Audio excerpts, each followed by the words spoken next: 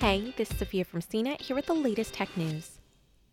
The Stop Hate for Profit campaign has convinced several big advertisers such as Verizon and Coca-Cola to pull their advertising from Facebook in a bid to pressure the social media to do more to combat hate speech and misinformation.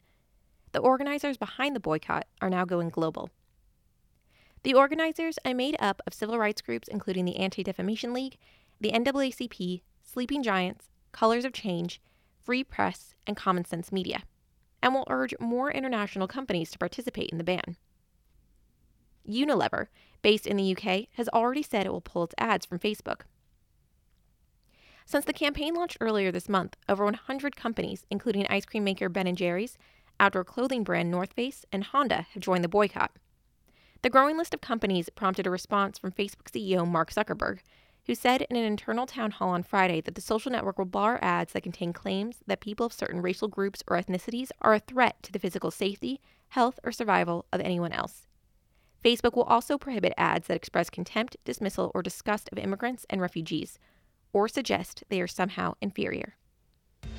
For more of the latest tech news, visit cnet.com.